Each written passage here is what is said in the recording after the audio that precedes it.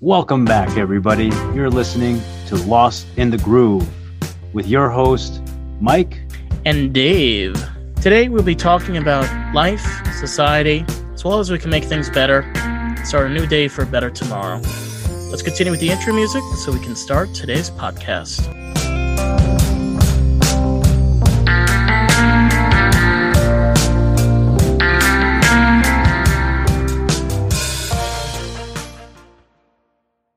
Hey guys, and welcome to Lost in the Groove. This is season 3. Woo! 10 episodes, sweat, blood, and tears. I don't know about the tears, but there was a lot of blood. But we are now finally here. First episode of the season. We are going to be covering pretty much an entire summary of medicinal plants, as well as the bureaucracy behind it, explaining different products, different compounds, how they work. And most importantly, being able to give you guys the information that you can be able to get the right products that you need. This is the whole purpose of this season, and we are so happy to continue this. And let's see how this goes. Like always, guys, you can check us out on Patreon, which is Lost in the Groove. And like always, our sponsor today is Anchor. Being the fact that I have zero idea about any of this because I don't work in the cannabis or CBD industry, Mike actually does. So Mike is going to be our guru, our Dalai Lama for this season. So Dalai Lama Mike, would you like to give an introduction? Yeah, sorry. I'm having some vape problems here. It's like blinking at me. It's really annoying when this happens. Just like, really? Right now? This is the worst possible time for this to be happening. But yeah, it's an exciting season. This is an area I've been in for many years, like 6-7 years. I've like as soon as I went down the rabbit hole, I started discovering all kinds of things. I would hear about recommendations. People would share, things that they would discover. And I'm like, wow, there's a world of so many plant-based solutions that are out there. We're not educated about it. Some of it useful, some of it not, some of it completely just hidden away, and some of it obviously patented, worked on in labs, and where they try to figure out a way to synthesize and be able to control the manufacturing and distribution. You mean like K2? That stuff is bad. I remember that when I was in high school in Brooklyn, K2 was really big in Brooklyn because it was like very cheap. Yeah. And all the drug dealers, they had all that stuff.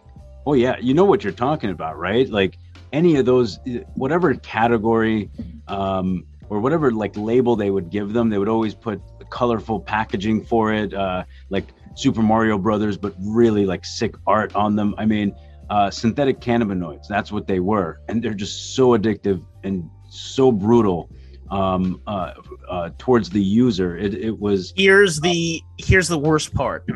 So in New York, they were lacing it with heroin to save money on cost. I believe so. I remember there were people that I knew that had family members that were in comas in hospitals. They were lacing... They were lacing shrooms. There was one guy that was in my school. He went into a coma and he became like, his brain was, they took mushrooms and they laced them with heroin. Like, this is how insane they went just to save a few pennies. That's really just, it's just so awful to think about, especially when you're, why fuck with mushrooms? Just leave it alone, man. It works great. And from that perspective, I understand that drug dealers will do whatever it takes. It's not just about money, it's about finding an ingredient that can get repeat customers. Heroin. So that would be the idea. Like, mushrooms don't need heroin, but if you put a little bit in there and the users discover that, hey, this is really good and I want it again and again and again, you don't really, like, mushrooms don't do that to you. you don't take them and then you say like, oh man, that was so physically appealing that I have urges for it. Yeah. Psychologically are different. That is something maybe we can talk about later on in the season. Like there's different addiction factors. I've spent 10 years studying that as well in the field that I'm in. And in a lot of ways, they're like correlated, from the plant-based solutions that I had discovered to realizing the problems that exist within our country and society. It led me down a road to study it, talk to thousands of people, and begin kind of trying to understand the levels of addiction. And what I eventually came to the conclusion of is that, for sure, you have a physical, you have a psychological, an emotional dependency sometimes. It depends on the substance as well. And of course, it's not black and white. It's a very, very difficult experience for so many people. And what I've done over the years is try to really educate as many people as possible on just addiction Right. in general. Like, I had somebody come in here recently. He's like, man, I'm vaping too much. This thing is in my mouth all day long. No pun intended. Amen, brother. And I told him, well, look, what you're using currently is a nicotine salt, and the way that it stimulates the brain is different from a freebase, nicotine product that's tobacco derived. They're all tobacco derived. Most of them are. Some of them are synthetic nicotine, but the way a freebase interacts in the brain and binds to receptors is much more addictive. That's why that didn't really take off. That really wasn't effective. It didn't convert smokers. But salt-based, Right. I mean, the thing is, like, I've been smoking. I have actually, when I came back to the States, you were one of the people that I switched to vapes after I was addicted to cigarettes for 3 years. And it's interesting. I vape more depending on my circumstances. Like, for example, if I'm at work, I'm vaping 8 hours straight. Because, no offense, the assholes that call on the phone, I have like zero patience to deal with them. Like, I do for my job, but like I get to a point like I cannot handle this. So it's just like nonstop. I know this and I understand this, that if I'm put into certain situations, you become, like you need it. But it doesn't necessarily apply for everyone. And to say that that's a bad thing, you might say that's a bad thing. I should probably use something else. However, that's the way that I've been dealing with it.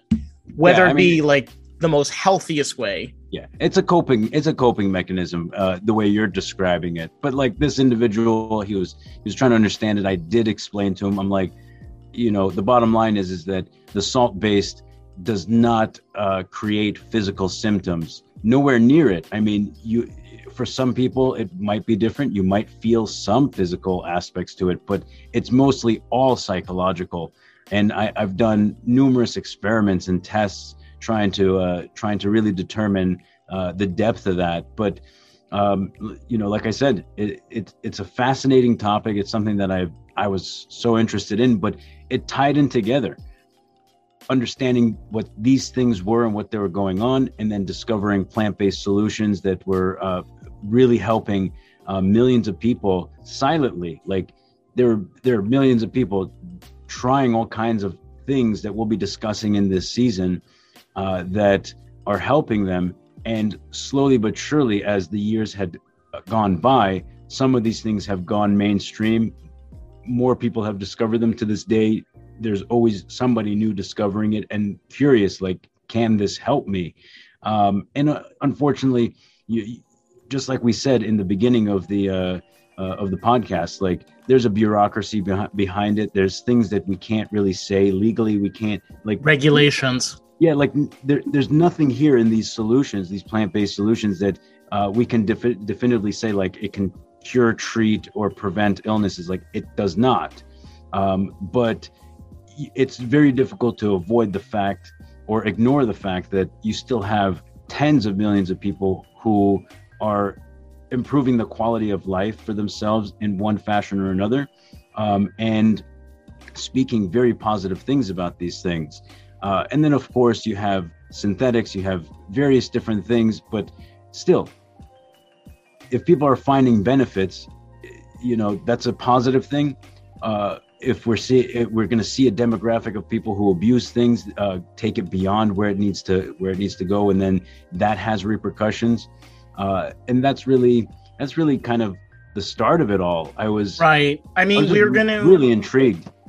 Yeah, I mean, we're gonna we can't go over everything. I mean, we're gonna go over primarily the most important things and the things that are most important that people should know about. I mean, kind of where we're going to be starting off is with cannabis. Cannabis is kind of like an umbrella term because there's a lot of components to cannabis, the way that it's manufactured, processed, its uses. We will dive into it more in the next 2 episodes. Actually, David, he messaged me earlier. He said he can do the next 2 weeks, so we're going to have him coming on for that. That's awesome. Yeah, he's a cannabis researcher, and he does analysis as well, so it'll kind of be good. So you guys can also kind of hear his information from the field and kind of get that idea and perspective. Kind of having like a clear idea of how like all of it works, like that umbrella of cannabis and its operations, like we mentioned, we'll cover all of it, but also focus a little bit more on the issues that people are constantly asking questions on. And they don't really get real answers because that's just the reality. So I think it's important, if we're already taking this approach, to understand that people are probably going to be listening to this and they're like, oh, I had a question. Maybe, so we can kind of like be able to go over that as well. But I think absolutely. I mean, yeah, there are going to be so many people that are misinformed or misled. I mean, people will have questions and curiosities, and a great majority of the information out there, especially if you go to retailers, like they don't know. They sell products. They don't. It's a different environment. If you're seeking knowledge and insight about something, a lot of times a retailer is not the best place to do it. I mean, how informed are they? Do they even use the products? Right. I told you this before. My mom, she had a torn meniscus in her knee, and she's had cortisone shots and like the 9 yards. And my dad went to a pharmacy and he got CBD cream for my mom. And that stuff was like $135. Yeah. And it didn't work. And I checked it and I saw it said 100% hemp seed oil extract or something.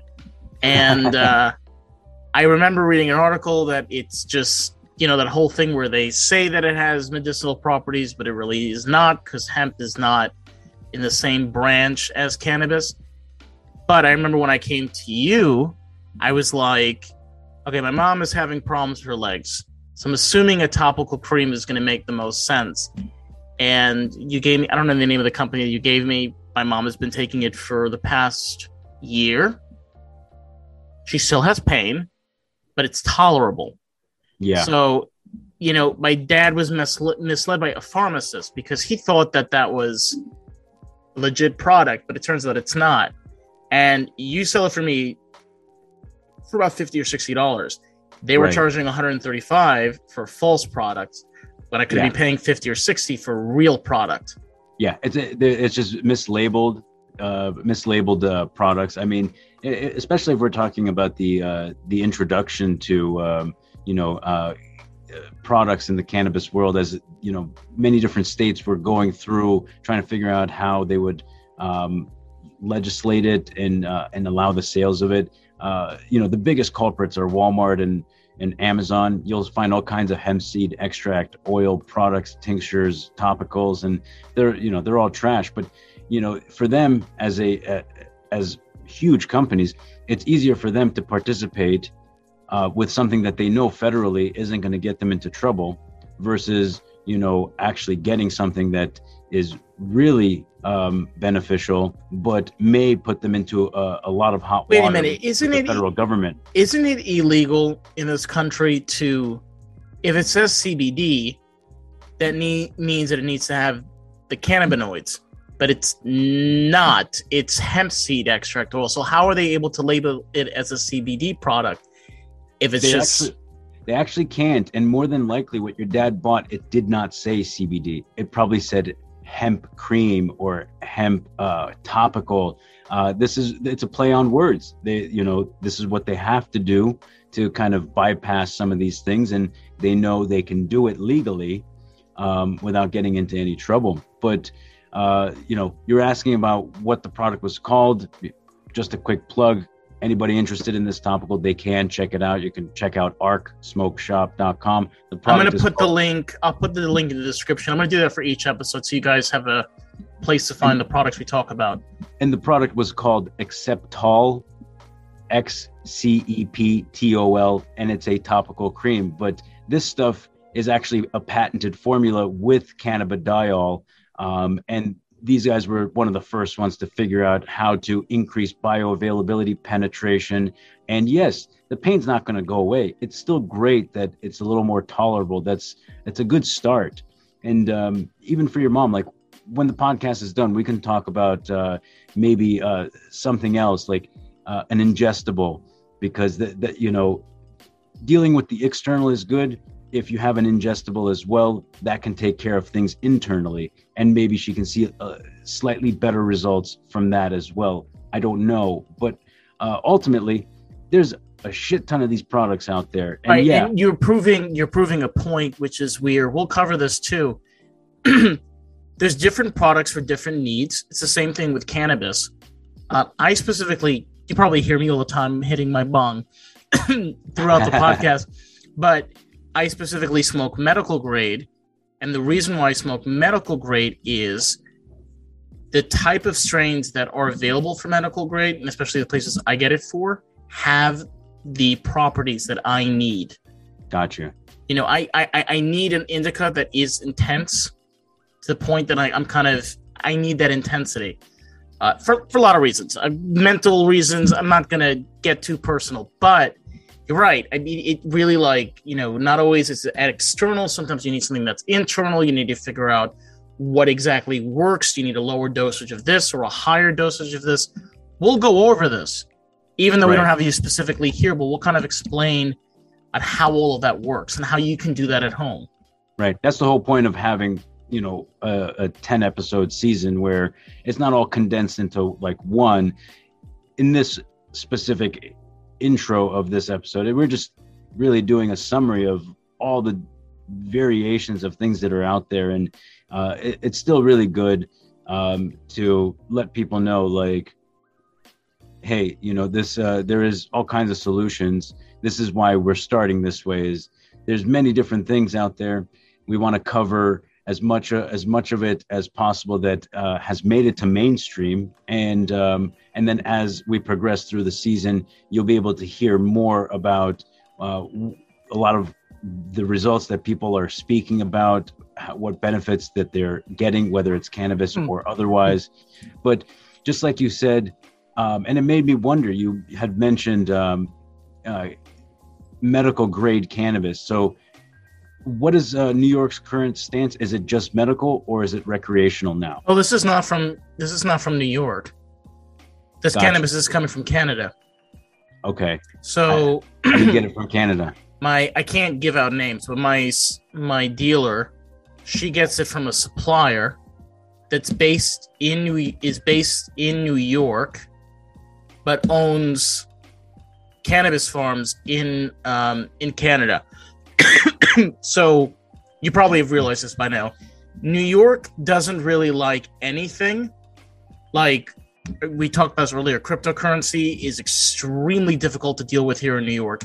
Yeah. Cannabis is nearly impossible. CBD, untouchable. Like they do not like anything unless it's government and democratic. Yeah. Like if it has something to do with that, like they don't care. So to get medical grade cannabis here, you'd have to probably get it from New Jersey. I don't know anybody in New Jersey. So New Jersey definitely has laws in place for cannabis currently, right? Yeah, I mean, New Jersey is a lot more. It's funny because we're both Democratic states, but New Jersey is very into advancements. They've invested in co-ops. Tesla, like electric cars, the cannabis industry, CBD products have boomed in New Jersey. It's very strange. We're very similar states, but we're polar opposites in regards to advancement within society, especially within the state. Very Incredible. odd. Yeah. It is odd. You would think cannabis would have, like I thought I've heard proposals for New York. They fully legalized cannabis here in New York. Here's the problem. The government of New York says that the only way that dispensaries can legally sell recreational cannabis to customers is if they've been around for 5 years. Here's the problem. There is no dispensaries in the entire state of New York. Yeah. I think there's like 1 or 2. How can you be established for 5 years if you don't allow them to establish even exist in the first place? Yeah, right. It's a silly law. You have to exist for 5 years. Like, okay, let me exist for even a day, so I can have the potential to exist for 5 years. I mean, it's really dumb. But I guarantee you, if you go and look, who are the who has interests or ownership shares of those only 2 dispensaries of New York, I think you'd be probably incredibly surprised of some of those people involved in those projects. I know exactly who those people are. Excuse my French, they're white alta cockers. Which, not being heavily against the old community, but unfortunately there is this thing of these old, white, rich Americans that it's like, I don't wish death upon anyone. It's like, can you just drop dead already so you can just leave us the hell alone? It's like, this is not the 40s. Like Pearl Harbor is a very long time ago. They're like, it's not even a problem with bureaucracy anymore. They're in such a old generation that none of their policies make any sense. None of it. It's like, why is cannabis and CBD illegal? Because it's bad. But why is it bad? Because we said so. But researchers have proven that it's not bad. No, but it's still bad. It's bad. It'll cut into our alcohol sales, which we have investments in. I can promise you, the people that are smoking weed are really keeping Blue Moon, Budweiser, Bud Light, Coors alive. I don't know if... Oh, you don't know? Do you know this? There is a weird phenomenon. They haven't proven this yet. Some people, they get cravings. So there's one craving which they've seen kind of at a large portion of people. People start having a craving for beer. Not specifically for the alcohol content, but specifically for the taste. Yeah, I can believe that, yeah. So... But what stimulates that desire?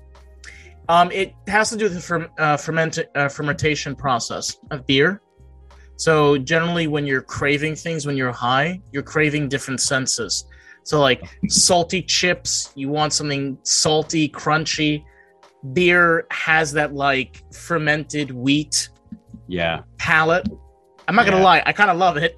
Yeah, but it sounds great even now. I wish I can drink in the studio, but I can't.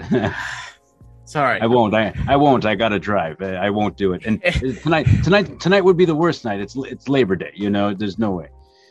But yeah. So like, I mean, it is like you were saying. They're losing money for the alcohol industry, but in a way, not really. And at the same time, I mean, it's heavily supporting Lay's and all the Pringles. Doritos, and Oreos. Yeah. Okay, yeah. Oreos, just saying, Oreos when you're high is a whole new level. They are like this another dimension of cookie. Yeah. I wish I could, man, but better than anyone. Like the ingredients in that thing are just I know. Yeah, it's just disgusting. I know. But they're delicious. But but somehow they have, this is the beauty of engineering. Like we have come to a point in manufacturing of foods that they can engineer and test enough times to see, like, okay, what ingredients or combination of things can stimulate the brain in a way that would keep you wanting to come back and finish that fucking bag today. So you don't eat 1 or 2 Oreos, you eat all 3 sleeves sometimes, depending on the size of box you buy. There's 3 or 4 sleeves. I've noticed this. If I don't pay attention, I will overeat when I'm high. But I haven't. This is an interesting thing. So specifically with cannabis, I saw a paper explaining why people tend to have crazy. You want to call it the munchies? You're having munchies. Yeah. The reason is that all of our 5 senses work together as one. Now, the thing that you don't really notice is that all of your 5 senses are working at once. I'll give you a perfect example of this. Let's just say you're in front of the subway and you're waiting for a train.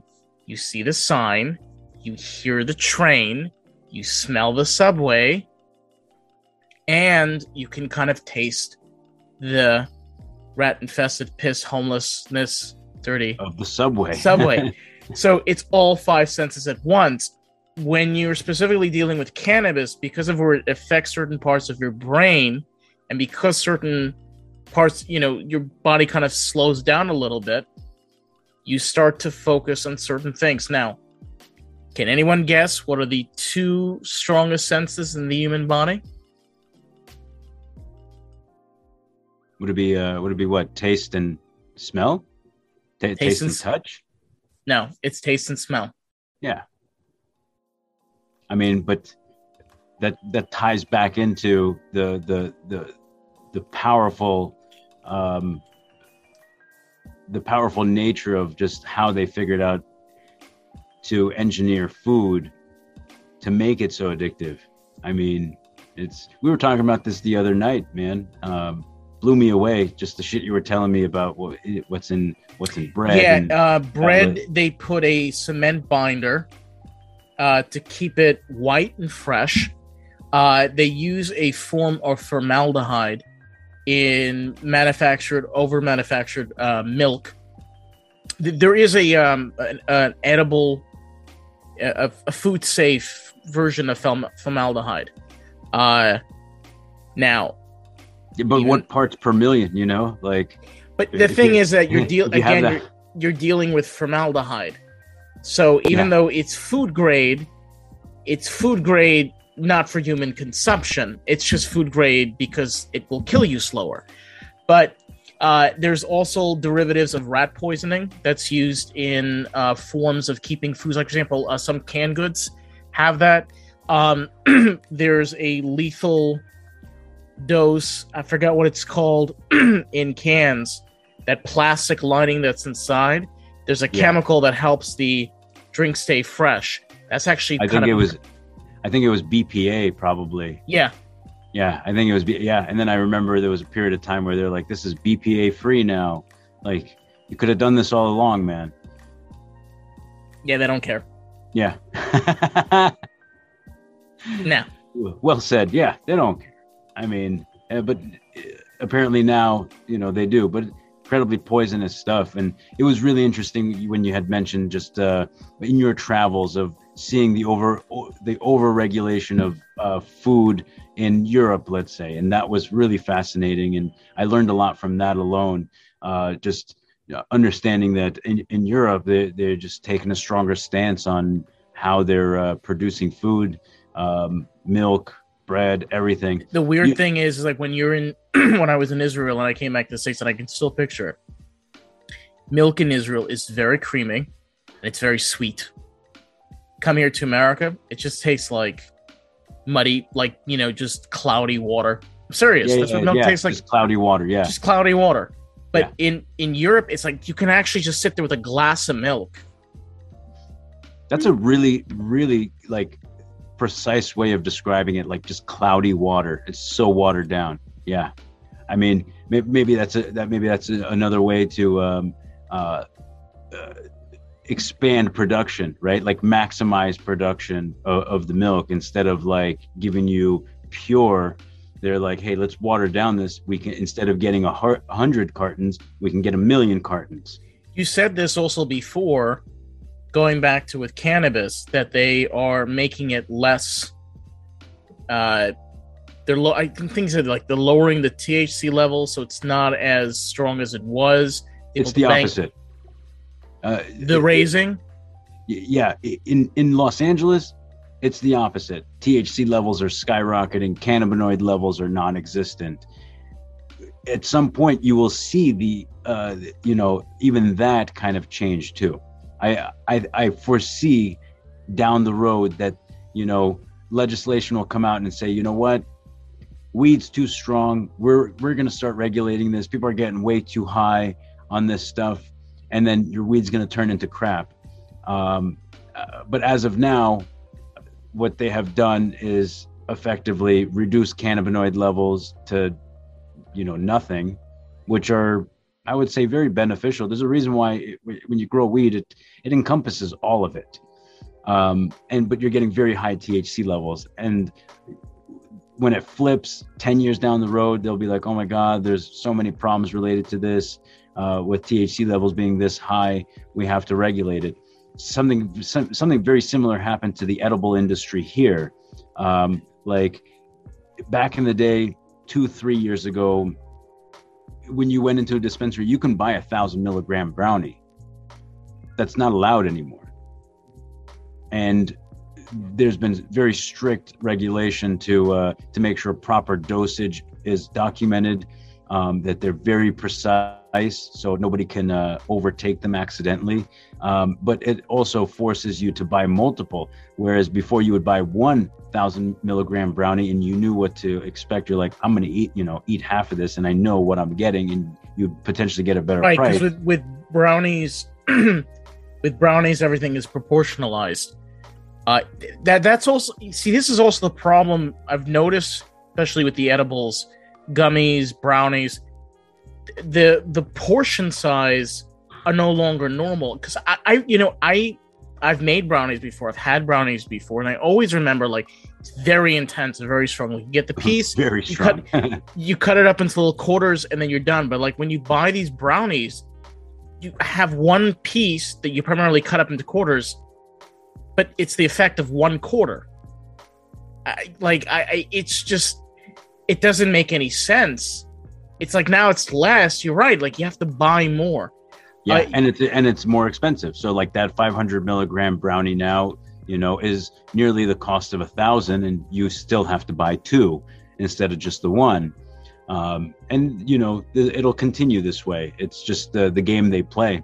But and it's just one facet of like cannabis, right? And we know through the years of all this, and we will discuss more in the later episodes relating to cannabis, that like you have all these derivatives of cannabis as they have reduced the cannabinoids in the weed that people can purchase, which used to exist under the medical laws, but now you're not entitled to the to it under the recreational law.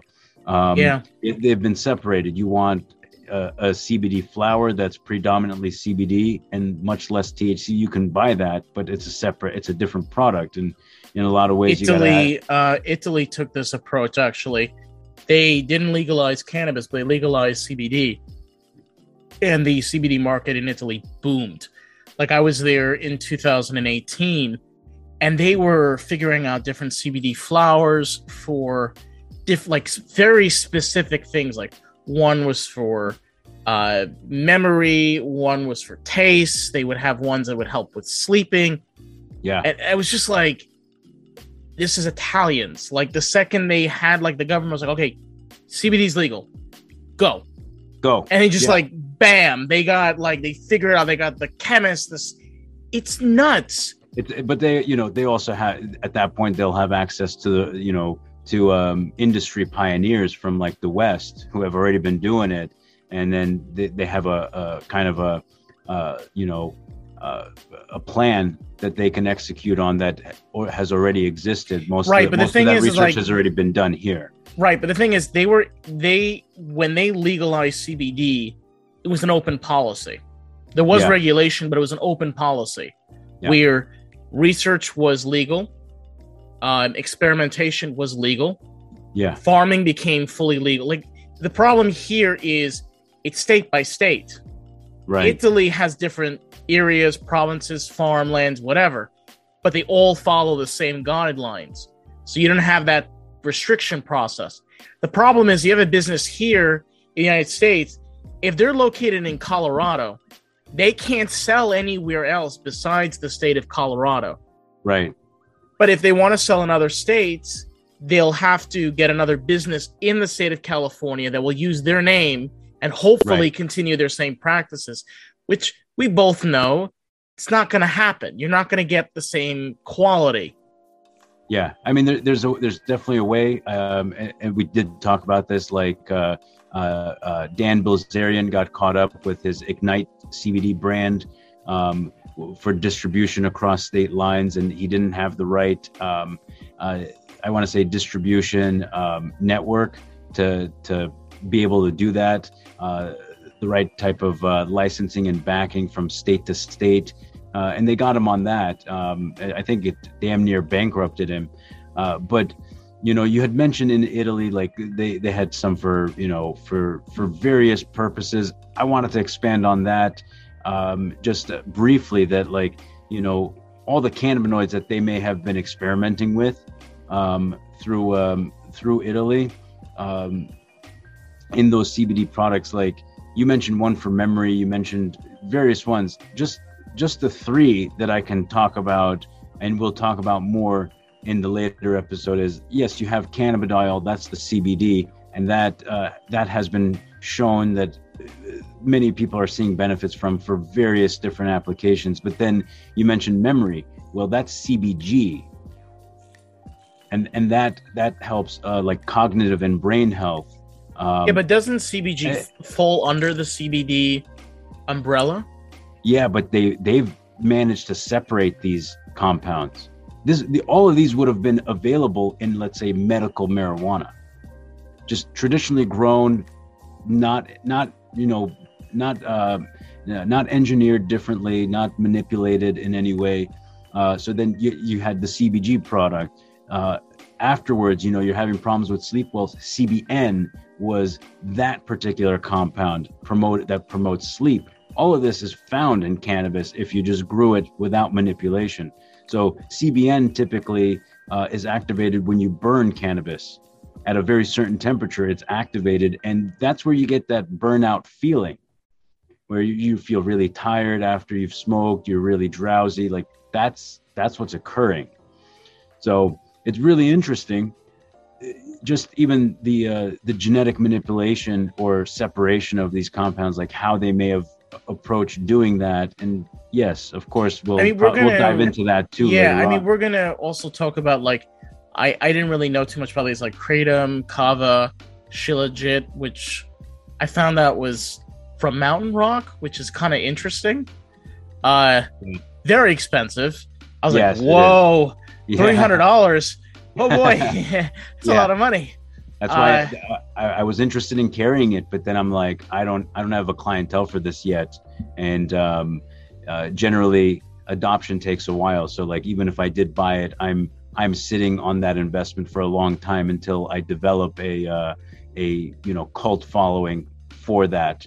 So it's like a lot of money up front, and you're just kind of promoting, and you're waiting for the right people that really are interested in this, or that you meet people who are experiencing something that you feel like this might benefit them. What do you do with it? Do you? From what I've heard, a lot of people that they just eat it. They break off a portion. They can take it like a capsule. Some people will just have it before a meal, before bed. I mean, it's nothing new or nothing different. I haven't heard of people smoking it. It's like a type of resin, and I know that there are different types. There's very few distributors involved in Shilajit. Probably, again, relating to cost. I mean, also a lot of it has to do with, from what I was researching, Shilajit is very like region specific. Right. Believe it or not, actually, a lot of medicinal plants are region specific. Like we were talking about kava. Kava is specific to the specific islands in the Pacific Ocean, like Hawaii, and it grows in specific lava rock ground where it's very wet. Not wet where like it's swampy wet, but wet where the ground itself is kind of humid. It's like damp. Yeah. Probably great conditions for it to grow. I mean, that's exactly. Why. And then the really interesting thing is like this plant also has this kind of property that where it's kind of saturated in one place, and you have this again like medicinal property, not medicinal plant that has these healing capabilities. The point I'm trying to make out of all of this is we have all different types of medicinal plants. It just happens to be that cannabis is the most famous one because cannabis is quite easily able to grow. You can't grow kava in a New York West Side apartment. Right. I mean, you can grow cannabis in a New York West Side apartment. Yeah, you can. It won't be that easy, but yeah, like it's doable. It's right. Still right. But in regards to medicinal plants, most of them are regional specific. Right. Whereas cannabis is more adaptable. Yes, it's more difficult, but you can adapt it. No, not more difficult, but just like it still has difficulty, levels to it in that environment. But yes, if you did indoor, you can, and you knew what you're doing, it'll grow. But still, with their difficulties, a learning curve, depending on where you are. In New York, it's colder, and then in the summer, it's incredibly hot and humid. So indoor would be the most sensible approach. But again, like there's going to be very, I want to say, innovative people out there. There's going to be people in New York right now listening. They're like, I beg to differ. I make it work all year round because they found a way, or right. A lot of it's genetics too. Right, but the thing is, like, in regards to medicinal plants, most people generally know what cannabis is because of that ability. But whereas there's other medicinal plants that are not very well spoken about, there's not that much research that's done about. There's not that many companies that are investing into them. Kratom, I've heard of. I've heard that it's actually starting to become bigger and bigger. I don't know why specifically. You'll probably go into that. Yeah, we'll talk more about it. I mean, government's trying to ban it right now. The billions of dollars spent lobbying against it by the pharmaceutical companies for the last 6 years, or should be evidence enough that it's a serious contender to a lot of what they generally offer. They're losing tens of billions of dollars to something, an alternative to like Kratom. And there's been great documentaries about it, and in later episodes as we break them up, because the next few will be cannabis and CBD, the ones after will be the kava and the shilajit and then the kratom, and in each one of these sections of the season we'll discuss again the communities involved, the what people are saying about their benefits, what are they experiencing. Kratom's an incredible Southeast Asian plant. Again, like you said, a lot of these have been around for so long. Discovering them now is, I want to say, just inevitable. We're more connected. The internet makes it more possible to share information at lightning speed. But think about psychedelics. Psychedelics became very popular in the United States during the 60s, and it's not because Americans wanted to have drugs. It's because Americans started to connect to other places, and we learned, there's something called LSD. Where can we get this? It's legal. So they're able to get LSD. Shrooms was kind of the same thing. Ayahuasca was the same story as well. Like we learned about these things, and now it's become a part of our culture. We'll go over this more and more and kind of explain everything, but the overall summary and understanding of the direction we're going is medicinal plants has been around for God knows how long. The question forever. The question now is, with the technology we have, the advancement in medical research, how far can we take these not only to make things that can heal, but also take away that kind of crutch a lot of people have on medications because this is their only solution. I mean, this is how they've been. This is how they've been programmed. Through many decades. That you trust your doctor. You don't question him. I mean, now if we look at what's happening, there's more people questioning their doctors, and they don't fucking like it. And I've seen this so many times. Like, they are the doctor, they are the professional, and they're supposed to have a fiduciary duty to take care of you with your best interest in mind. But it's that hasn't been the case for a number of decades, and they do overprescribe. They do take money to push certain drugs that pharmaceutical companies are trying to get out and roll out. I mean, back in the day, to get a drug patented and approved, took many years of trialing, large groups of people. But now the fastest way, however way they were able to bypass regulation, the fastest way is to convince a doctor to be like, hey, you have these types of patients. Awesome. The more you prescribe it, the more data we can get, and the more money we'll give you as a result. So, I mean, it's the same story with the pill, birth control. Yeah. I've spoken to many women about it. There's always mixed reviews. It's good and it's bad. It's bad and it's good, but it's a pill that stops you from getting pregnant. However, it comes with something in return. Yeah. It works. Yeah. But you're sick, you're moody, you're hot, you're cold. Yeah. Yeah. I mean, you know what else prevents pregnancy? Condoms. Yeah. And it's proven to work. Well, 90, was it 97 or 99.7? I don't know. There's like a 2 or 3% chance that it won't work. Yeah, but that's a very small percentage in comparison to how well it will work. So I'll take those percentages. I mean, at the end of the day, it's far better to use something like that than to be negligent and not use it and bring a child into the world that, like, you really have no intention of doing your best to raise.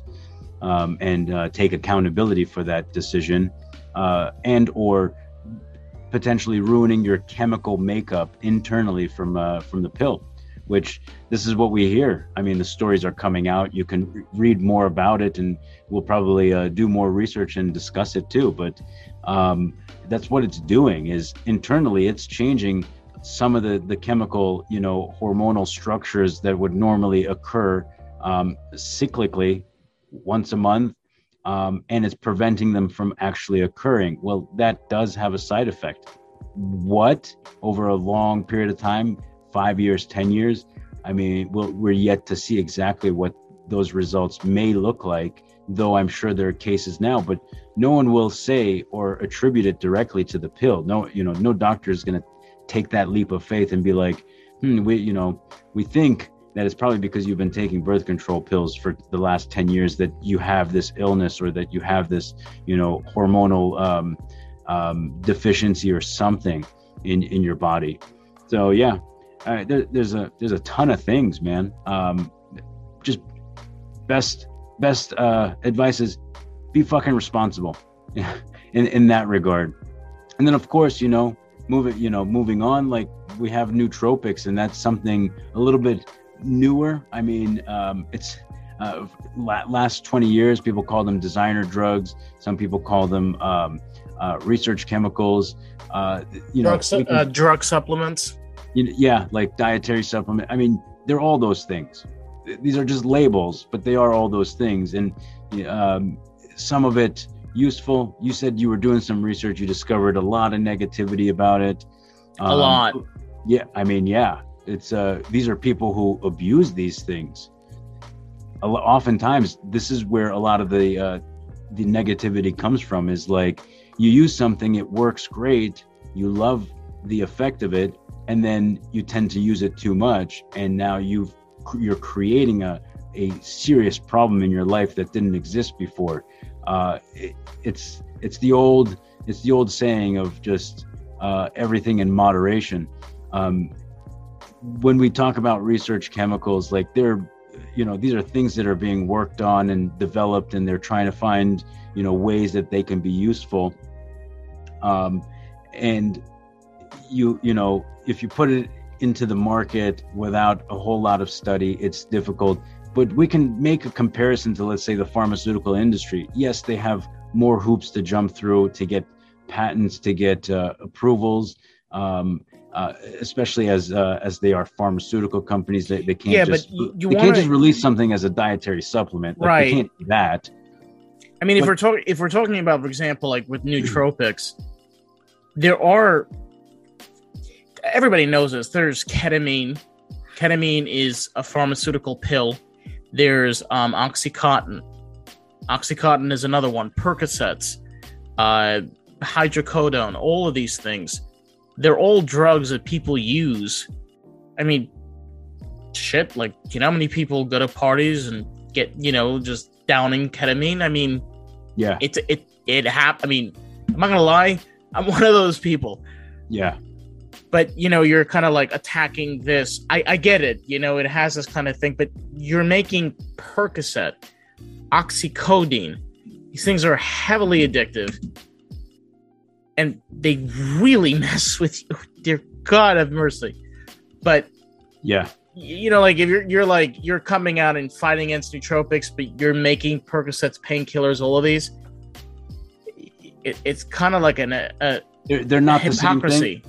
They're not the same thing, but the argument there is that, like, you have research chemicals here in the nootropics arena, but I would my argument to that is, like, a lot of the stuff going on in the pharmaceutical arena, like, all of that's research too, and so a lot of it is chemical. They're not necessarily derived from something natural. Not always. A good example of this is with Kratom. One of the largest pharmaceutical companies took 1 out of the 25 alkaloids found in Kratom and patented that. So that gives them exclusive manufacturing and distribution. But what makes them think that taking the one alkaloid that they have found to be the most effective in the brain and excluding the rest is going to be effective, widely? There's a reason why a plant, just like cannabis, let's say, with its cannabinoids, there's a reason why a plant would encompass all these things. Some are going to be a little more active than others. You have 25 of these things, and more study is required. In a similar context, we can look at cannabis as well, right? Like, they're manipulating and changing something that was natural that would normally encompass all these cannabinoids, and they're finding ways to increase THC levels exponentially, but not giving you any of the other benefits that cannabis would normally have. Where did they decide that through their research that this was the right thing to do? Well, in a lot of ways. Yeah, David was talking about this, and we kind of have a view of it called farmers markets. There are a lot of people where they don't want to get all that crap from the grocery store. Well, great, there's a solution. It's called a farmers market. If cannabis was legal to a point where anybody can grow it, you can have kind of like, you have your local farm. You can have your local, market, you can have your own like weed market. where you have just simple growers, got a small little 2x0, and they're making their own little thing.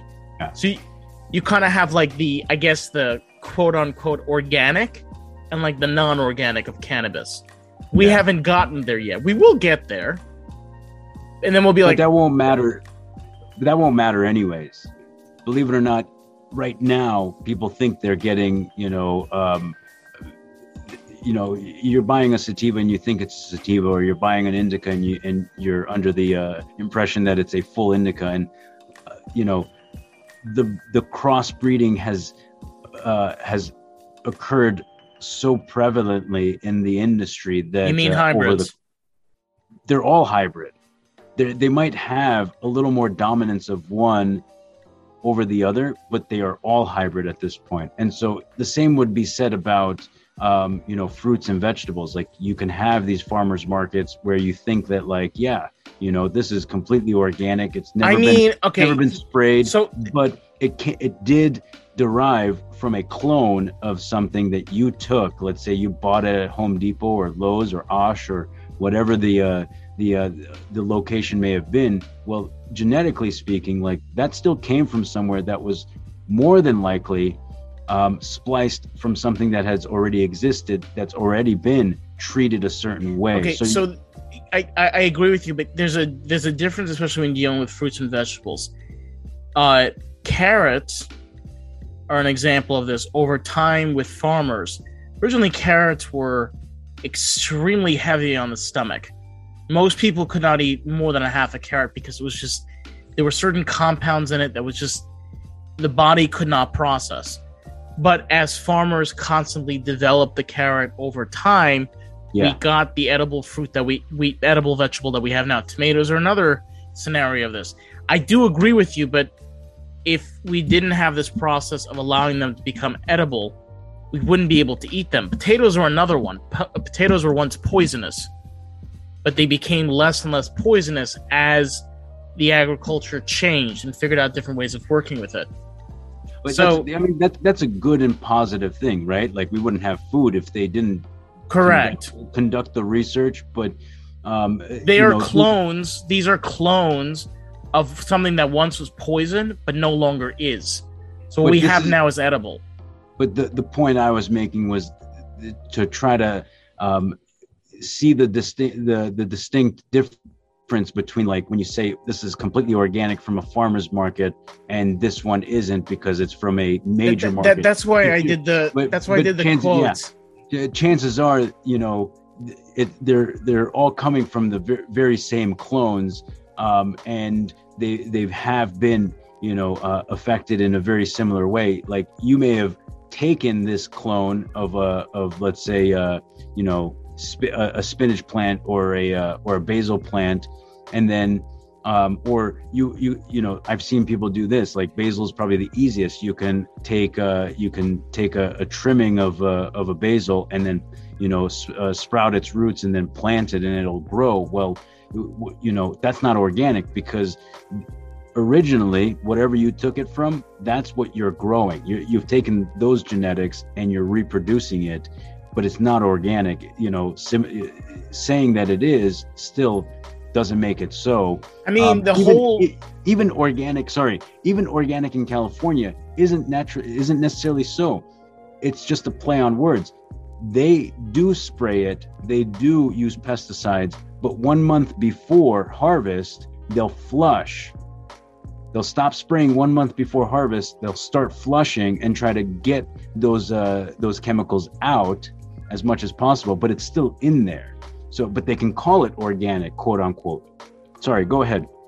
No, I was saying, like, in regards to, like, medical grade cannabis, if anyone's curious why specifically people are usually jump when they hear the word medical cannabis, is specifically where they come from.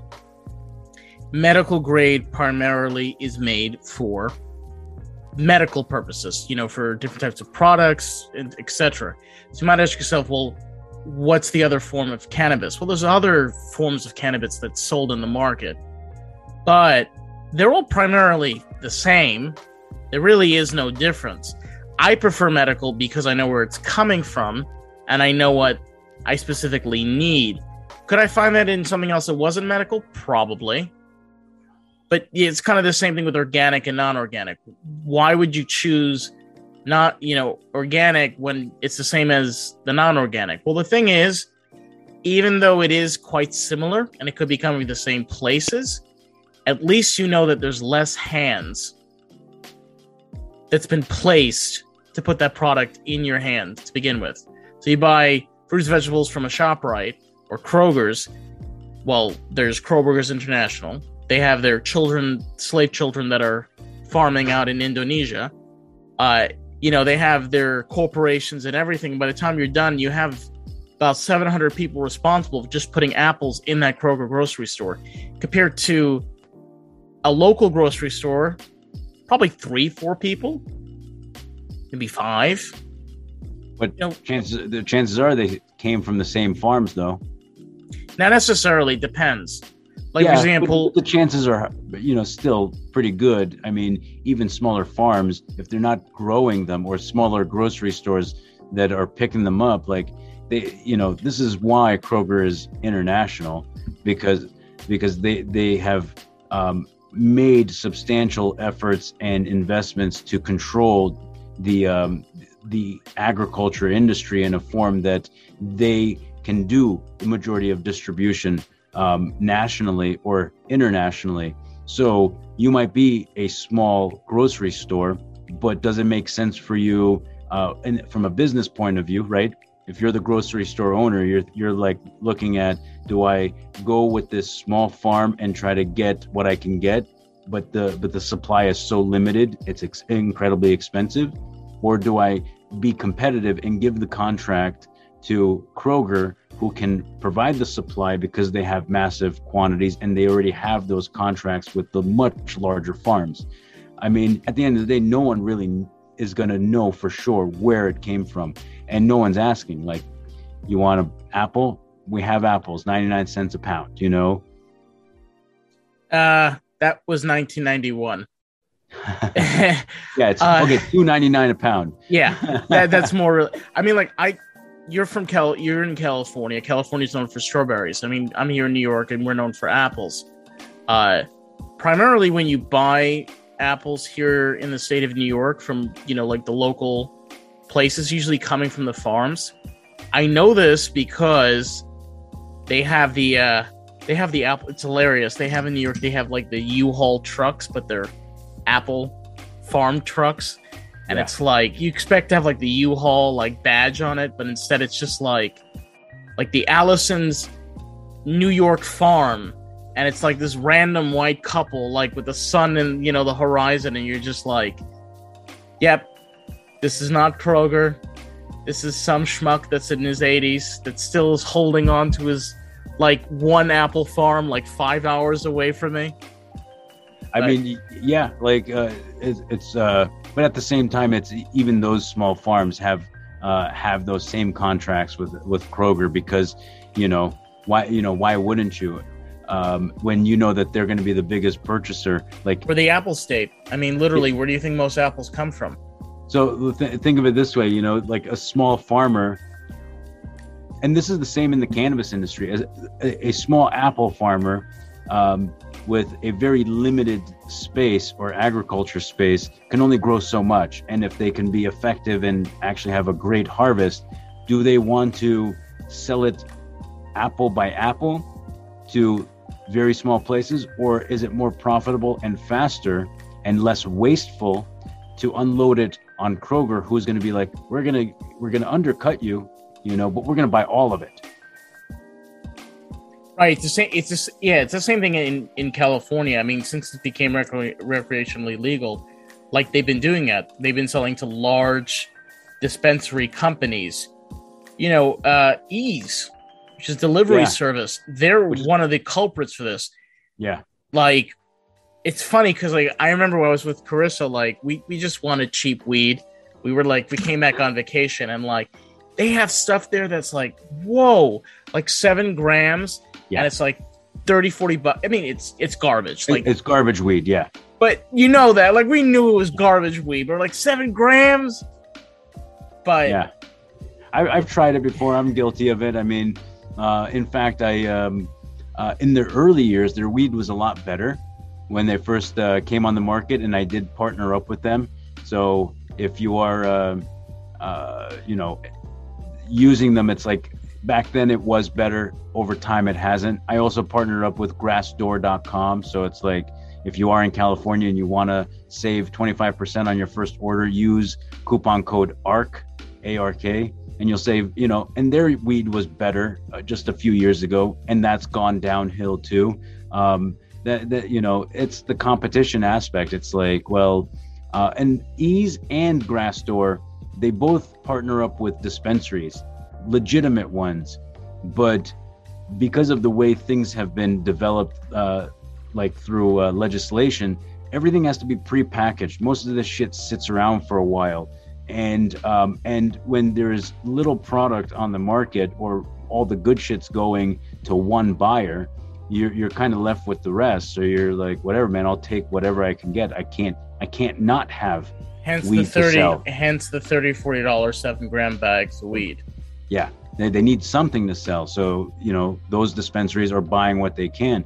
I know people in the cultivation industry and distribution industry, and, these people will buy, if you approach them with 50 pounds of weed, here they call them packs. So 50 packs, they'll buy it all. If it fits their criteria, they know they need to sell it anyways. And they're not going to ask too many questions. If it passes majority of the lab testing and all, if they do that, we hope they do, they're going to buy all 50 and they're going to unload it as fast as possible. Weed is a little bit more difficult, but it's the same idea even with fruit and vegetables. Like, you don't want to sit on it too long. It goes bad. So if your small farm produced something, it's much easier to unload it to one buyer rather than to try to get 10 or 20 buyers and then sit on it for long periods of time and seeing it spoil. Yeah. So the weed is the very same thing. Like, sell it to one buyer, or try to find 10 buyers that will buy various quantities. But then as you're waiting for 10 buyers, it just goes stale and it loses its potency. And if you don't have the right methods to keep it fresh, you're kind of screwed. And this is where we see such a huge factor in like diminished quality. There's just, the weed's been sitting for so long. That's why they're $40, man. Yeah. So. Yeah, I mean, we've been going for this a while. Well, this is pretty much the introduction to what we're going to be covering. Like we mentioned earlier, we're going to be having a guy by the name of David Putvin, who's a cannabis researcher that will be joining us the next 2 episodes. I hope you guys enjoyed this episode of Lost in the Groove. As always, we always have fun. It's been great. Kind of got lost in the groove. Make sure to check out our Patreon page at Lost in the Groove. We have a link that will be put down below. Thank you so much to our sponsor, Anchor. We'll catch you guys in the next one. Peace.